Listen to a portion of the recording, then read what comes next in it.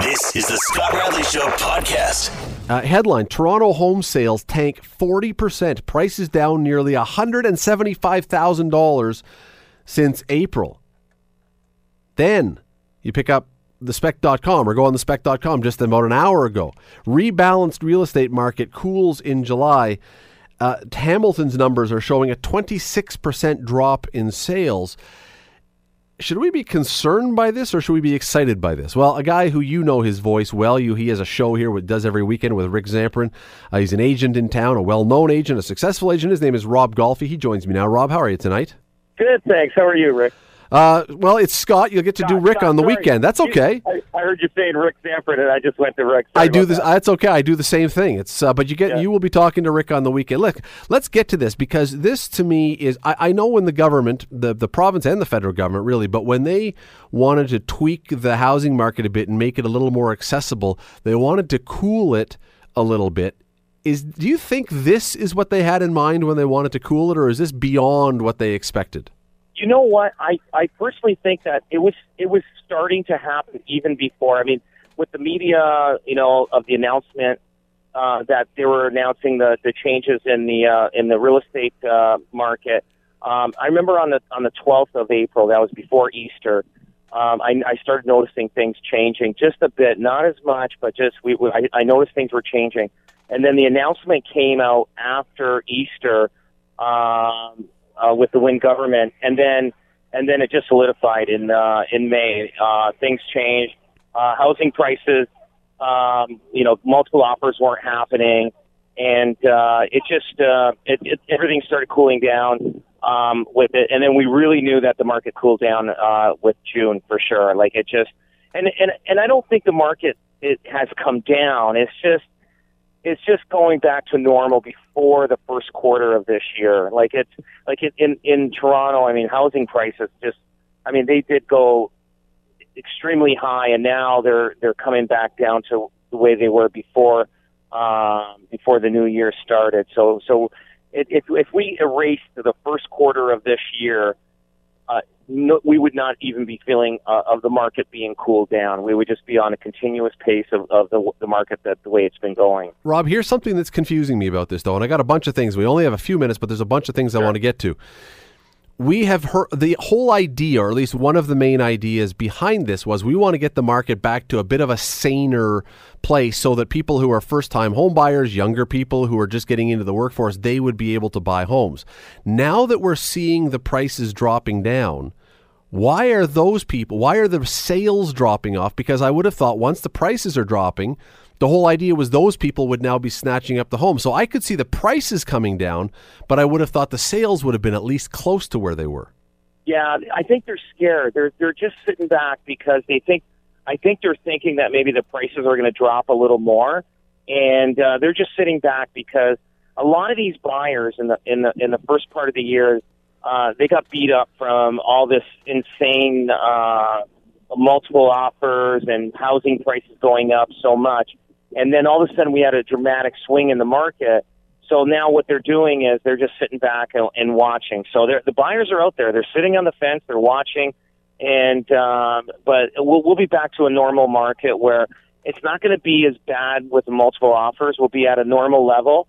And we're pretty well close to a normal level. I mean, it's of the market, which is good. I mean, houses are going to take a little longer to sell. Instead of selling in 1 week, it's going to take 30 to 60 days to sell in a lot of cases. And, there's a chance for the buyer to walk in and put a clause in his offer, a financing, home inspection. Which had pretty much stopped for a while, right? Because you kind of had to snatch it up immediately. It did. So a lot of people early this year bought when they were under pressure, with multiple offers, and they went in with no home inspection.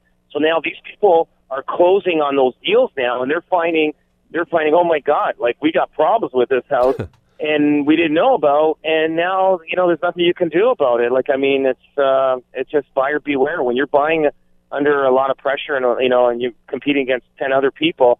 You're gonna have surprises. There's no doubt. Rob, have you heard from anybody who bought a home prior to the cool off going, holy crap, the value of my home has just dropped by $100,000 and I've only been in it for a week? Well, yes, Well, we haven't heard about those guys. Well, you know what I mean, though. No, the guys that bought at $100,000 higher than that they dropped now, but they're trying to sell their house. So what happened is they bought in a high market. They bought in a high market. Now they thought their house value was strong, and it's not. So now they put their house up for sale a month later, and now they're in bigger trouble because their ratio numbers are off about 100,000. So now those people are having a $100,000 increase in their mortgage because they didn't anticipate that. So the guy that bought the house for $800, thinking that he could sell his house for $700, well, he paid $800 for it, which is probably $100,000 too high. Now the guy that thought he can get $700, he's only getting $600,000 for his house. So now he's got a $200,000 difference there, and that's the guys that are struggling right now. So banks are, they have to be creative with their financing, and that's what's happening right now. There's been that little bit of turmoil going on right now with the closing. Never even thought about that, but that's a great point. Are there any homes? Is there a segment, a slice of the housing market that is immune to this kind of thing? That that area, that type of house, that price of house is so hot that really it's not being affected by this right now, or is this across the board? I think it's pretty well across the board. The lower price right now. There's a lot of townhouses coming up for sale.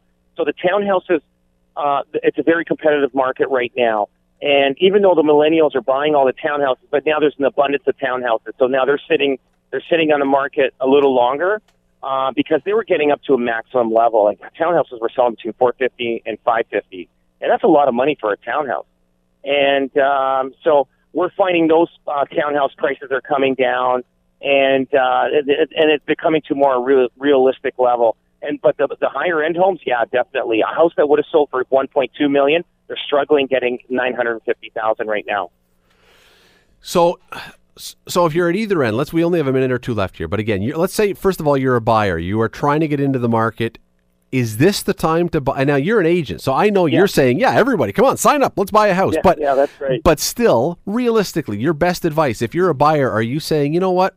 Hang in for another couple weeks or month or so because let's see where this thing gets to. Let's see if we've bottomed out yet. Are you saying that, or are you saying no? This is the time. No. This is the time. I would buy now. Why? Why? There's good deals. You know why? The market's cooled down a bit. The buyers, we're in the middle of the summer. Plus, the market's cooled down a bit. It's a good time for buyers. I truly think the market's going to kick in September. And I'm telling people that have their houses for sale right now, if it's not selling, just hang in there. Your house will sell in September if it's priced reasonably. So you're not just saying buy because you're an agent? No, I'm saying I would buy now. Like, absolutely. This is the month to buy because everybody's there's a lot less buyers out there looking. They're like you said, they're sitting waiting. They're sitting to wait to see if the market's going to bottom out. The market's not going to bottom out. The economy's too strong. It just needed a little cool down, but we're going to be rocking and rolling with the housing market again. Now, what if you're a seller, Rob? Would you put your house up right now, or would you say, no, there's enough houses for sale now and buyers that are a little cautious. Let's wait for a little while before we put it up.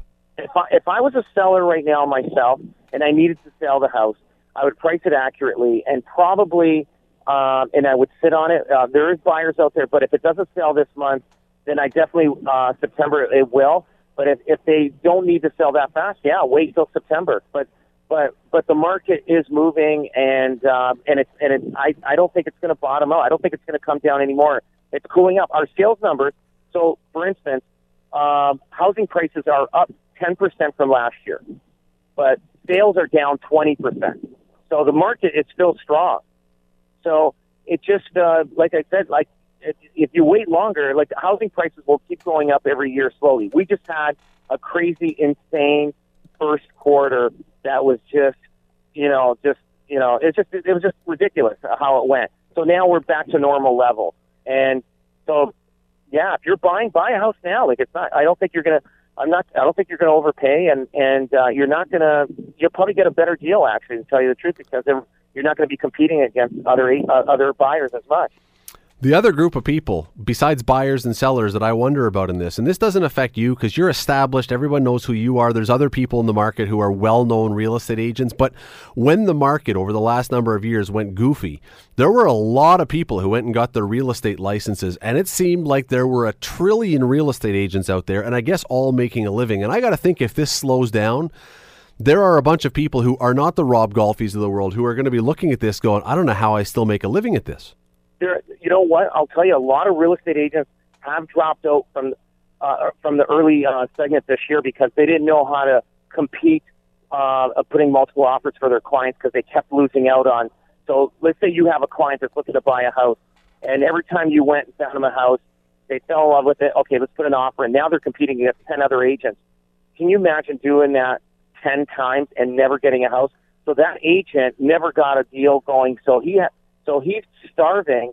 And I know of agents that had to, they're quitting, they're giving up their license. They're not doing it anymore just because they had a hard time this year competing, trying to find a house for their clients. It was just too competitive, and now they just can't make it anymore. This is a tough business, and like agents, they got to beware when they're in this business. And when the market does change, agents change. There's no doubt about it. Rob Golfi, you can hear him Saturday mornings, right, Rob? Yes, absolutely. Saturday mornings here, at 9. At 9 here on CHML with Rob Golfi talking real estate. You'll get a lot more Saturday morning than you did now. This was just the appetizer. That's it. All right. We actually are going to be talking with the Vancouver agents, top Vancouver agents, about the market out there on the show this Saturday. Yeah, some of them might be drinking heavily at this point, I would think, based on the numbers I've seen from out there. No kidding. I would look forward to hearing that. Rob Golfi, thanks for the time today. Appreciate it. You're welcome. Have a good night. Thank you. Bye-bye. The numbers, again, down significantly. 26% down in Hamilton since April. 26%.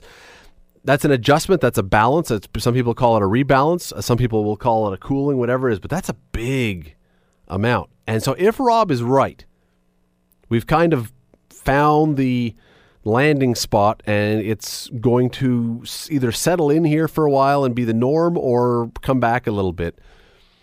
But, Toronto, 40% down. 40% down. And if you are someone who has your house up for sale right now, who 6 months ago said, as Rob described, you know what, let's buy a house and we can always sell our house. We'll get our money for it. Let's buy a nice new bigger house. And then your house is up for sale and no one's coming through. Oh, man, that is a scary place to be, I would believe. That if you have put down, as Rob described it, if you've bought a house at the peak of the housing craze, so you've overpaid for your property, and now you're turning around to sell your place to pay for it, and now you've got a big dip and you're getting way less than you thought. Man, that is a tough place to find yourself. I'm rooting for you, but I can understand if you're a little stressed at this point. Both stories, by the way. The Toronto market sagging for 40% and the Hamilton market story, both at thespec.com if you want to find them there. There's two separate stories. You can read all about it if you want to get more. You're listening to The Scott Radley Show, weeknights from 7 to 9 on AM900 CHML. Well, that's what the Ticats were saying in practice this week when they were fighting with each other.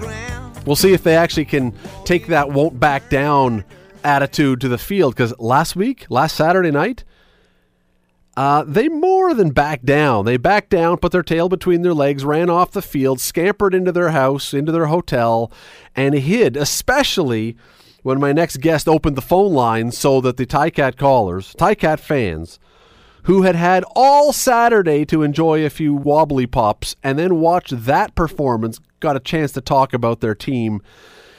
Rick Zamperin, have you recovered from the fifth quarter yet?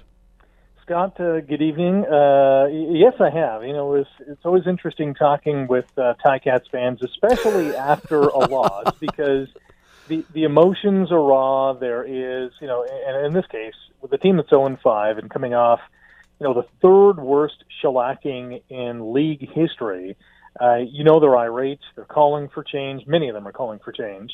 So much so that I fully expected the Arkells Ticats Are Hummin' to be the intro music into the segment, but I hear that they are now recutting that song, The Ticats Are Scrappin'. So we'll see how that does. You know, they could do all kinds of different recut versions of that song, which just change the verb depending on the circumstance. The Arkells could have a million different versions of that.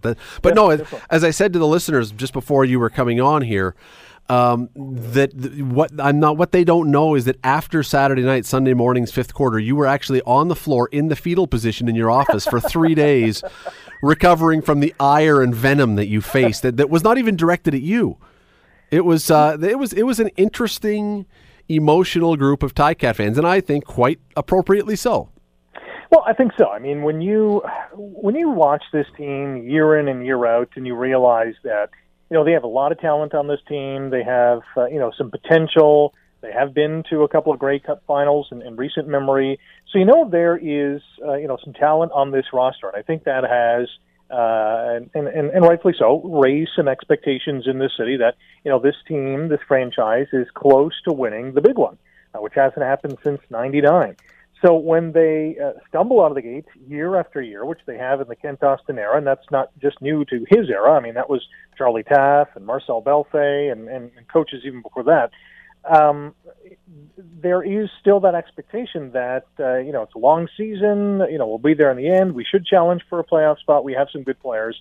And when that doesn't materialize, fans come out in droves to say, hey, we want some change. This team should be better. They hold the Tiger Cats Football Club accountable, and they hold their feet to the fire. And in this instance, they want some answers. They want to see this team perform 180 degrees different than what they did in Calgary. Well, keep one thing in mind. Today is Tom Brady's 40th birthday. He's the oldest player in the NFL who's not a kicker or a punter.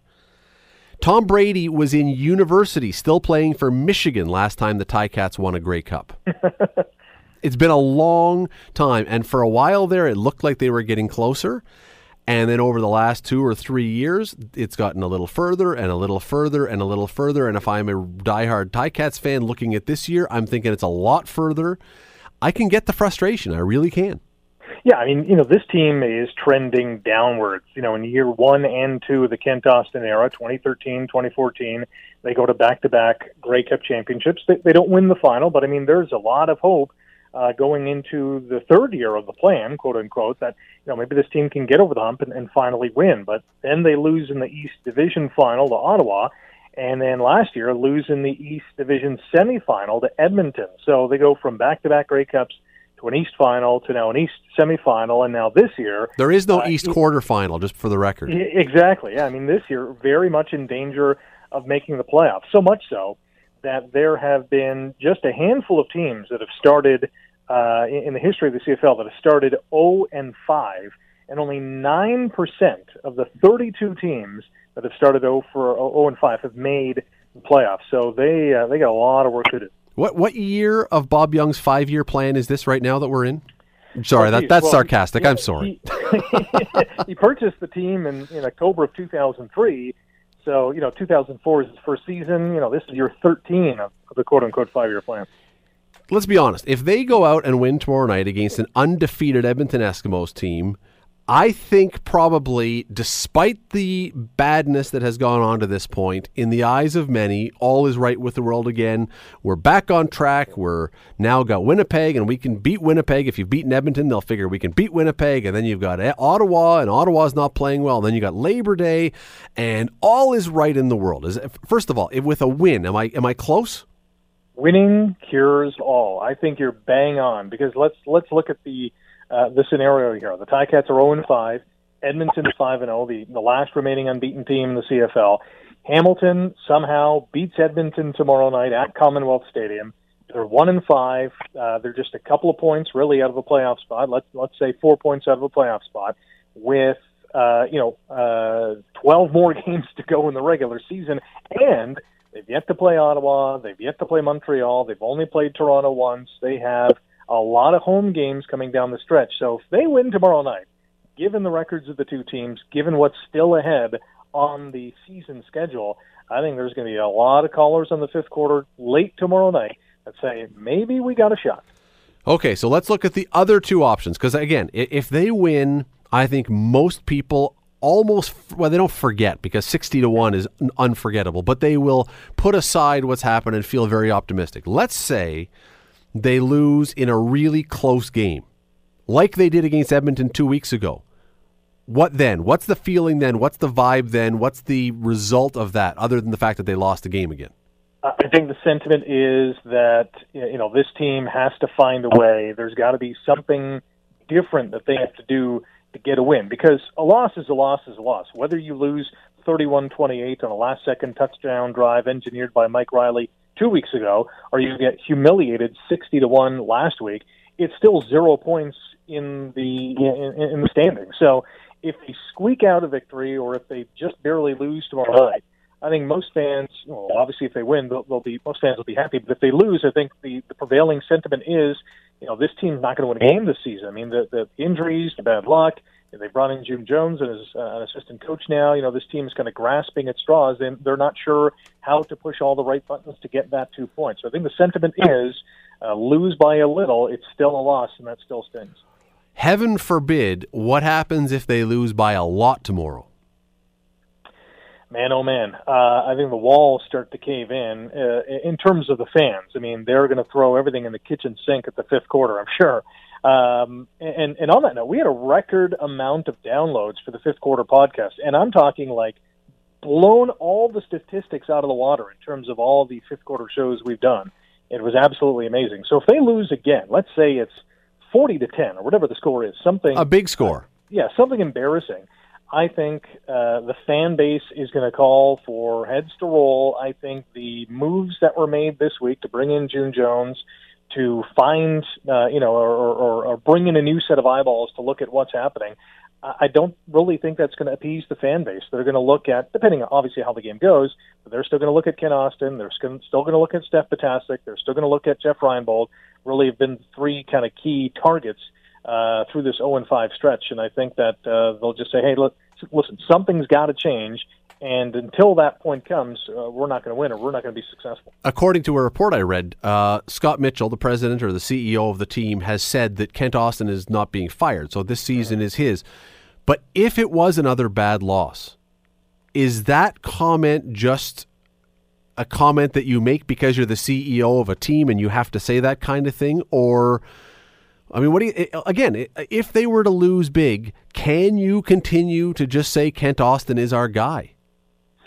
Well, I would expect that CEO Scott Mitchell said that not only just to say it, but I think he do have to say something like that, because he full well knows that Kent is going to be his guy throughout this 2017 campaign. But if they lose big again, I can envision a scenario in which Scott Mitchell goes to Ken Austin, or Kent realizes himself that, okay, maybe it's me, maybe I do have to step back and step aside and let someone else kind of be the voice for this franchise on the sideline. Exactly. Yeah. And if he does realize that doesn't mean he's going away. He's still the VP of football operations. He's just no longer the head coach. And bringing in a guy like June Jones, who has been a head coach in the NFL and in the NCAA, and very successfully in the NCAA, and a guy who has had experience on CFL sidelines with Toronto, and I think he was with Ottawa as well. Offensive coordinator for a year with Ottawa, yep. I think that could be maybe a succession plan. Certainly someone very different from Jeff Reinbold, who is really, as of right now, I guess the default kind of head coach if Kent were to step away. But now with Jones in, you would kind of give him the reins over Jeff Reinbold. Well, let's be honest. I don't know how, even if Kent Austin were to be gone, I don't know how you could possibly give the head coaching job to Jeff Reinbold, because the defense for a lot of this has not been very good. And now if you're going to make him, he's the defensive coordinator and head coach, he's got more things to distract him. I don't know how you make that choice. That to me would not be one that would sit well with a lot of fans. Yeah, that would be a hard one to swallow unless they said, all right, Jeff, you're just the head coach. Our new DC is, so-and-so, sure. Person A, B, and C. Yeah. I mean, then I think you take a little bit of the heat off the defense. But it's going to be interesting tomorrow night, because the Cats have made a couple of changes on defense. Simone Lawrence is back from injury. Larry Dean moves back to that middle linebacker spot. Dominic Ellis, who they just re-signed after cutting him in training camp, He's back in that wide side linebacker position. They have a new safety. Will Hill moves from the linebacker to safety. Courtney Stevens now a backup. So they've got a number of changes in that defensive unit. Justin Capicotti starting this weekend. So I think with that new look, depending on how they perform next week, if they or tomorrow night, if they have a spirited, even a game in which they kind of limit Edmonton's offense, and let's face it, the Eskimos don't have as a dynamic offense as Calgary or even Toronto does. I think that the defense plays well. I think that's a check mark for Reinbold. There is another part when June Jones comes in to the Ticats. He is a guy who, as you've alluded to, he's been an offensive coordinator, he's been a head coach, but he is an offensive guy. That he was a quarterback as a player, and he is, in a lot of ways, he's very similar to Kent Austin. He loves to throw the ball. He's an offensive mind. He's a former quarterback. But that means now that you have Kent Austin essentially as an offensive coordinator because he's been calling the plays most of the season.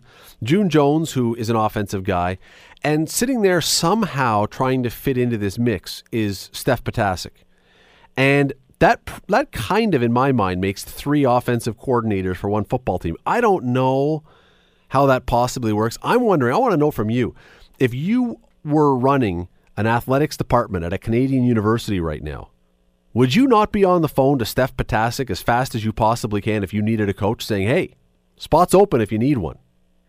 Yeah, without a doubt. I mean, if I'm Steph Potasic, I'm kind of looking at this situation, almost feeling like a third wheel. Like, here's Kent Austin, who's not even allowing me to call the plays. I'm the offensive coordinator. Now he's bringing in, one of the fathers of the running shoot offense, who basically that's what the Ticats run. They don't run, they just shoot. And most recently they're just firing blanks. But if I'm Steph Potasic, I'm somewhat concerned about my future, given that we know sometime down the line, if this team continues to struggle, there's going to be someone, or there could be a couple, that are going to be the fall guy or the fall guys, and he might be one of them. And that's going to be very unfortunate, because here's a guy who really took a football program at McMaster and made it almost a superpower, really. I mean, they won a Vanier Cup, their only Vanier Cup championship, not too long ago. He was the architect of bringing a lot of those players on that team and cultivated them into a perennial Vanier Cup contender. So if I'm never mind OUA, CIS football team who has any aspirations of doing some great things with their football program, I would definitely be calling Steph or the Ticats to say, hey, can we talk to him and maybe bring him out to where we are? Yeah, I just don't know when I look at this how he fits into this. And look, I'm not in the meetings. I'm not in the dressing room. I don't know what his situation is in this, but it does seem like there's a lot of guys who are doing, if not the same job as him, at least similar enough job description that I don't think this is what he would have signed up for. Yeah, I mean, and we've been told time and time again, this offense is Kent Austin's brainchild. This is his playbook. He has created this.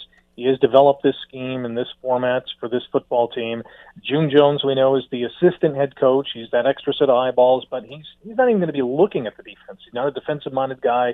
He's probably not even going to be concerned with the special teams. Dennis McKnight, I think, is doing an okay job on the special teams front, but he's an offensive guy. His eyeballs are going to be on how to improve this Ticats offense, which has struggled mightily. They're in last place in half or even more than half of the offensive categories in the Canadian Football League this season. And if you're Steph Potasic, you know that, A, this is not your playbook. B, you're basically just at practice kind of coordinating and making sure the guys are running the plays that are going to be installed in the playbook for this upcoming game. Aside from that, you're not calling the plays. Your offensive input in the offense is now just a foregone conclusion that it's, that third wheel scenario, that kind of third voice in the boardroom, and Kent and June are going to have really all to say. Let me ask you one more thing, because this has been a controversial issue. Kent Austin blanched when this was raised by Glenn Suter on the broadcast a while back. There was the suggestion that he and Zach Collaros, the quarterback, may not be seeing eye to eye. Now, I don't know if there's any truth to that or not. He insists no. Suter says he thinks there might be. But there was a lot of talk, Rick, when Tommy Condell, who was the offensive coordinator, left the Ticats for family reasons, family quote reasons. We don't know again why that was. But there was a lot of comment that Tommy Condell was a great buffer between Zach Collaros and Kent Austin, and was sort of the soft cushion to bang your head into, I suppose, to, if there's frustration or whatever, to be between those two guys. Do you think June Jones, part of what he's going to be doing here, first of all, if you believe that is the case, do you believe that that's partly going to be his role? I'm going to be the buffer now between Austin and the quarterback. I think that could possibly be, but I would have thought that Potasic would have been that buffer. He had the same role as Tommy Condell, so was it not, or is it not working between Potasic and Collaros? Is there some tensions? Perhaps. That's kind of hard to tell, especially in meeting rooms and behind the scenes. We've certainly seen a couple of instances where Zach, coming on the field isn't too happy with the play calling, or maybe someone missed a block or an assignment. But the fact of the matter is that if that's June Jones's role, that should have to be the quarterback whisperer. Yeah, be the quarterback whisperer. But on the sidelines, make him feel good about himself. Here's the difference, though. Steph Potasic was never a quarterback. I mean, here's a guy who had success on a different part of the field, whereas June Jones played quarterback in the NFL, has that offensive mind, so that might be the key to triggering Collaros of 2015 and seeing if he can bring the best out of him. And I want to be clear, we don't know what that status is. We don't know who is right, whether it's Suter or whether it's Austin or whether it's whatever. It's just it's been bandied around for a long time that Condell was that guy who was able to get through to Zach Collaros. And when Condell left, there did, Rick, I mean, first of all, Collaros got injured, but it does seem to be a different Zach Collaros without Tommy Condell on that team. Oh, without a doubt. I mean, this offense is almost night and day without Condell. With him on the team, they were an unstoppable force in 2015 before Collaros suffered that ACL injury. And he was playing like the most outstanding player. Yeah, without a doubt. He was hands down the MOP favorite up until that injury. And Condell leaves, for whatever reason. I'm sure that story will eventually come out someday, and it'll be very interesting, I'm sure. But Collaros, ever since, and obviously the injuries play a part in that, and maybe there's some mental kind of part to that injury aspect. But he hasn't been the same. This offense hasn't been the same. They really have to find their footing. And if Jones is the guy who can, bring him back to that kind of, stratosphere, then, more power to him. That should be interesting to watch over the next weeks and months. Kickoff is 9:30 tomorrow, which means the game should be over about 12:30, which means you'll be on the air with the fifth quarter right here on CHML at about 12:30. If it's a win, all will be happy. Rick will be sitting here playing, I don't know, Lawrence Welk music or something to pump up the audience. If it's a big loss, though, Rick, put on your suit of armor for your ears or something, because I don't know if it's a bad loss again, man, you may learn some new words that you didn't know before. And poor Will, who's going to be monitoring the censor button, he's going to get carpal tunnel in his finger from pressing that thing. I got to tell you, there were a few instances last Saturday night. No word of a lie, my finger was squarely on that censor button, ready to press it, because I knew that and they were well behaved. Credit to them, but I knew that they were really irate and rightfully so, but I was ready to press it. At 1 o'clock in the morning, you don't let them just go? You don't get to have the family or the non-family hour, the adult fifth quarter? We have CRTC and CBSC to adhere to, so yeah, I want to be careful for sure. 12:30 a.m. tomorrow night, Saturday morning, or as close to the end of the game as possible. You can tune in and listen to Rick do the fifth quarter, and it's always great entertainment. Last week, Rick, I got to tell you, last week was high entertainment, but it's always good. But we'll see where it goes this week. Thanks for the time tonight. All right, anytime. Take care. Definitely be listening. If you were not listening to the fifth quarter last week, oh man, you missed it. Will, you were working last week, weren't you? You were doing the producing for that? Actually, no. You weren't here? No, that was Ben Strawn took over for me, and it became his responsibility. You picked the wrong one to be off for, my friend. That was. It sounded fun. If there are like radio awards for call-in shows, Rick should be nominated for that one, because that was high entertainment. I'm telling you, that was good. We will see what this week brings, but be listening. You're listening to the Scott Radley Show, weeknights from 7 to 9 on AM900 CHML. Over the last number of months, we've been hearing story after story after story about North Korea and stuff that they're doing over there that we're sort of scratching our head saying, what is going on? Why are they doing this? On Friday, North Korea launched its longest intercontinental ballistic missile ever. that experts say had it gone not on such a parabolic trajectory, but had it flattened out a bit, it may have been able to reach parts of the States. This, of course, is more than a little concerning, particularly here in Canada, where in all likelihood, any kind of attack that actually would ever happen, if such a thing were ever to happen, heaven forbid, would probably be coming right over top of us. So we're interested in this for sure. Gordon Chang is an author, a commentator. He is author of Nuclear Showdown, North Korea Takes on the World. He is an expert on this stuff, and we wanted to have him on for a number of days now. We finally have him. Gordon, thanks for doing this today. Oh, well, thank you so much. And by the way, that missile they fired on Friday, yes, it may be able to reach Hamilton. Yeah, well, thanks. That's very reassuring. But, there are a lot of people right off the bat who say the answer to this is very simple. Just bomb the snot out of North Korea. Like, just take out all their nuclear facilities, leave nothing there. This is a lot more complicated, as I understand it, than that, because there are all kinds of things that would happen if you were to try to do that. North Korea is I don't want to say they're ready, but they are in position that they're not going to go down easily.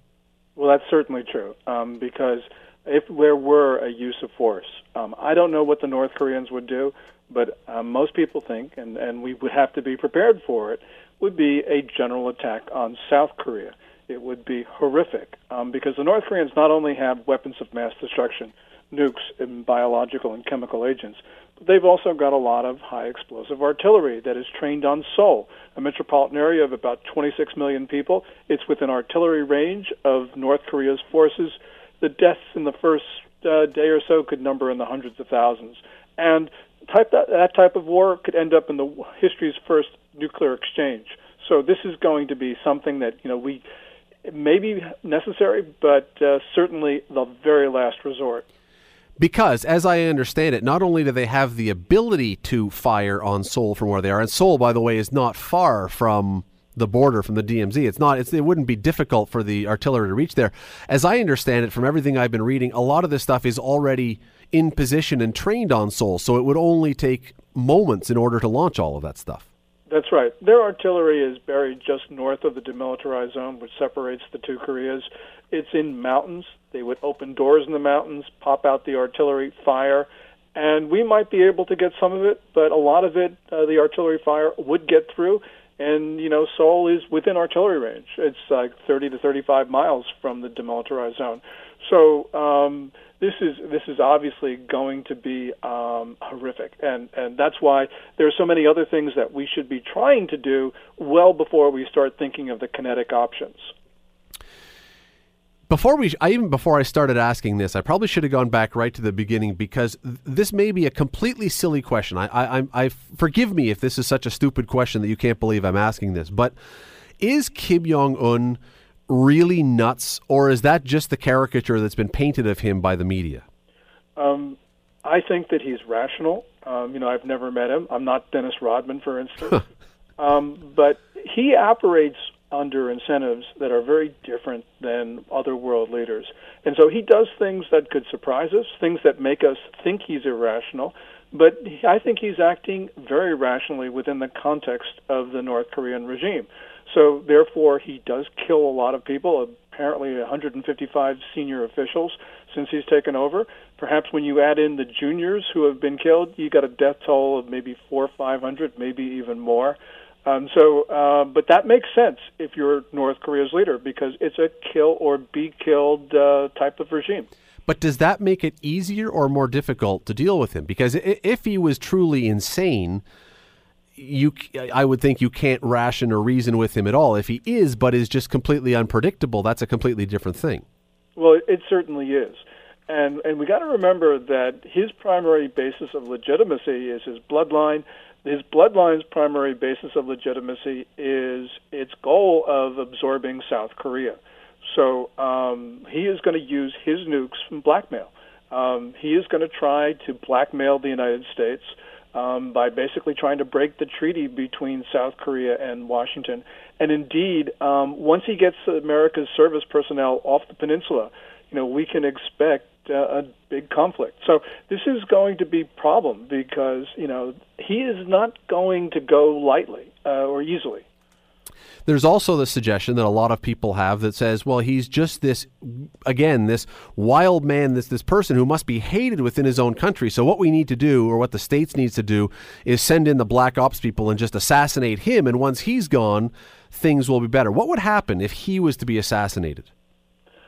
Actually, I think that if Kim Jong-un were killed, things probably would be better because the people who surround him, I think, are going to see it that's in their interest, probably to come to some terms with the international community. But, I could be wrong because, of course, there would be great uncertainty.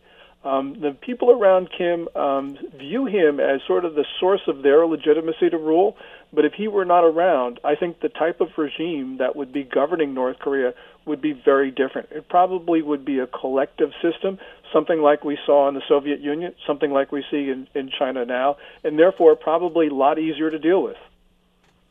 Okay, so you just described what his ultimate goal might be, and that is the annexation to be able to get South Korea. But in the meantime, our prime minister, along with other people in recent days, our prime minister used the word that he was being provocative when he talks about firing the missiles. But the root of the word provocative means you're provoking something. What is he trying in the meantime to provoke? What's the end game of all these missile tests? Besides, I know he's trying to test to see if they can work, but he's also surely doing it to flex his muscles or to show something. What is he provoking?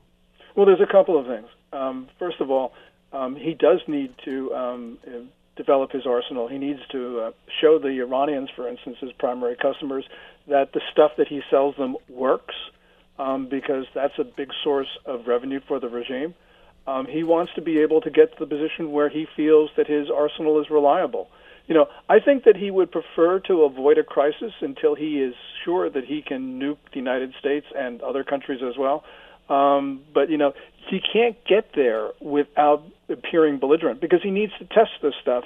And when he tests it, he provokes a crisis. Would he be... What is the benefit of South Korea to him? Is it simply the land, or is it the people as well? And the reason I ask that is, could he not just attack South Korea and drop a nuke on South Korea in order to be able to get that piece of property? Well, that's the worry. The concern is that he'll either do that or he'll threaten to do that. And once he annexes South Korea by the use of a threat like that, or the use of weapons of mass destruction, we're going to live in a much worse world because others are going to think that they can do the same thing. We got to remember that Vladimir Putin threatened to use his nukes on the Baltics in August 2014, and there was no pushback from NATO or the United States. And so I'm sure that Kim Jong-un looks at that and says, well, if Vladimir Putin can get away with it, why can't I? And so therefore, there is one less inhibition for him to do something destabilizing. Would there be any advantage to the United States setting up some nukes in South Korea? I mean, I know it would be accelerating a nuclear race, but to put some there as a deterrent? Actually, I wouldn't recommend that. And the reason is that if there were a general conflict on the Korean Peninsula, we would not want to put them in a place where the North Koreans could capture them. When you have nuclear weapons, you need to have people to maintain them, to guard them. And we only have 28,500 service personnel on the peninsula anyway. We don't have any room to take, some of those people out of what they're doing right now. So I don't think that's a good idea. I know that a lot of South Koreans would like to have their own deterrent. We have prevented them from doing so. We've prevented the South Koreans from having more capable ballistic missiles. There is some room for us to loosen the 1979 agreement we have with South Korea that puts limits on their ballistic missile program, but giving them or permitting even bringing U.S. tactical nukes on the peninsula, I think, is not a good idea. So let me see if I can sort of figure this out, if I understand. If the idea is that they want to get South Korea, they're not going to probably go in there until they can keep the U.S. at bay by having weapons that would potentially threaten the U.S., because otherwise the U.S. can come in and help South Korea, correct? So this a waiting period then? As soon as they believe that they have intercontinental missiles with nuclear warheads that could hit the States, that opens the door to an attack on South Korea? That is, I think, the point where they try to blackmail South Korea to absorb it. Yes, that starts a whole chain of events that could end up in history's next great conflict. this is, again, a silly question, and I apologize, but there are no silly questions. But it's, well, because I know that it's been going on for so long, how did we get here seemingly so quickly? Because I know his father was not exactly a guy that many people saw as a rational dude, but it seems as though when the son came in, and it's been, 10 years now, less than 10 years, something like that things have just accelerated so quickly. Kim Jong-un became ruler of North Korea on the death of his father in December 2011, and Kim has accelerated his weapons programs, both the nuclear testing and also the testing of ballistic missiles. We got here through a number of ways, but part of it is because there has been a failure on the part of American administrations, Republican and Democrat, liberals and conservatives, to use America's power to defang North Korea. There have been misguided, bad policies that we saw in the Obama administration and the Bush administration, and one could argue even in the Clinton administration. So North Korea did not become instantly dangerous when Kim Jong-un took over. It did not become instantly dangerous on January 20 at noon when Donald Trump took the oath of office. It took a lot of misguided policies to get us here. So is there anything, now, when we reach this point, is there any non-military endgame here? Could economic sanctions from countries all over the world cripple the North Korean regime or push them back, or are we past that point where that would have an effect? We are not past that point, and that's indeed what we should be doing. The sanctions that are on North Korea are, first of all, not that severe. As American diplomats say, they're meant to bring North Korea to its senses, not to its knees. But also they haven't been enforced. And largely because there's been a laxity in American administrations, both the Bush and Obama administrations, for instance, but there's also been blatant cheating by China. China has been supplying the North Koreans with materials and equipment for their ballistic missile program. They've also probably been supplying technology for North Korea's most advanced missiles, and missiles more advanced than the ones that were tested on July 4th and July 28th. The Chinese have not been honoring the economic measures that are in UN sanctions, and the United States has not been calling them to account. So there is really a lot of room for sanctions to cripple the regime. We can do it, but it requires political will. And it requires not just sanctions on North Korea. It really requires something that the United States has not done in the last 3 decades. And indeed, it's the only thing that hasn't been done in the last 3 decades, and that is to put sanctions on China for its dangerous and provocative support of North Korea.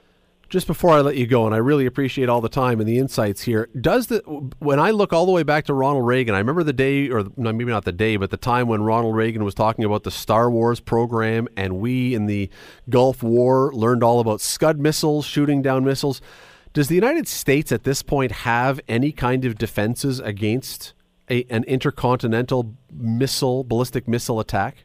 Yes, it does. The United States has the most sophisticated anti-missile defenses in the world, and they can be completely overwhelmed by the North Koreans. How? In what way? How would that work? They would just fire more missiles than we have interceptors. Oh, I see. Okay. All right. Just numerically. And also the North Koreans could fire when we are caught unaware. That was the point of the July 28th test. They fired at night. They also fired from a location that they had not previously used. We were looking at another location. They fired from someplace else. So this was really a statement by Pyongyang to Washington that they can get their missiles into the air before we can destroy them. It is halfway between fascinating and terrifying, but Gordon Chang, I really, really appreciate the time today. Thank you so much for doing this. Thank you. I don't know which word you use. It is a really interesting story of what's going on in the world, but when you hear about these things and you realize that this is not simply... See, if this was simply a leader who was insane and everybody around him knew that he was insane, as Gordon said, you could probably go in there and take him out. The states or somebody else could send in their black ops people. Those things still exist. Drop them in, assassinate him somehow, and then everyone says, okay, now the crazy man is gone. We can stabilize everything. But if he's not crazy, if he's not out of his mind, if he's not delusional, if he has an end goal, which, again, hopefully this helped you understand what's going on.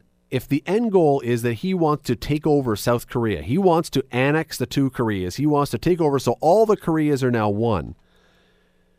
So it's not that he is just out of his mind and playing with his bomb toys. He actually has something he wants to do. There is a strategy behind this.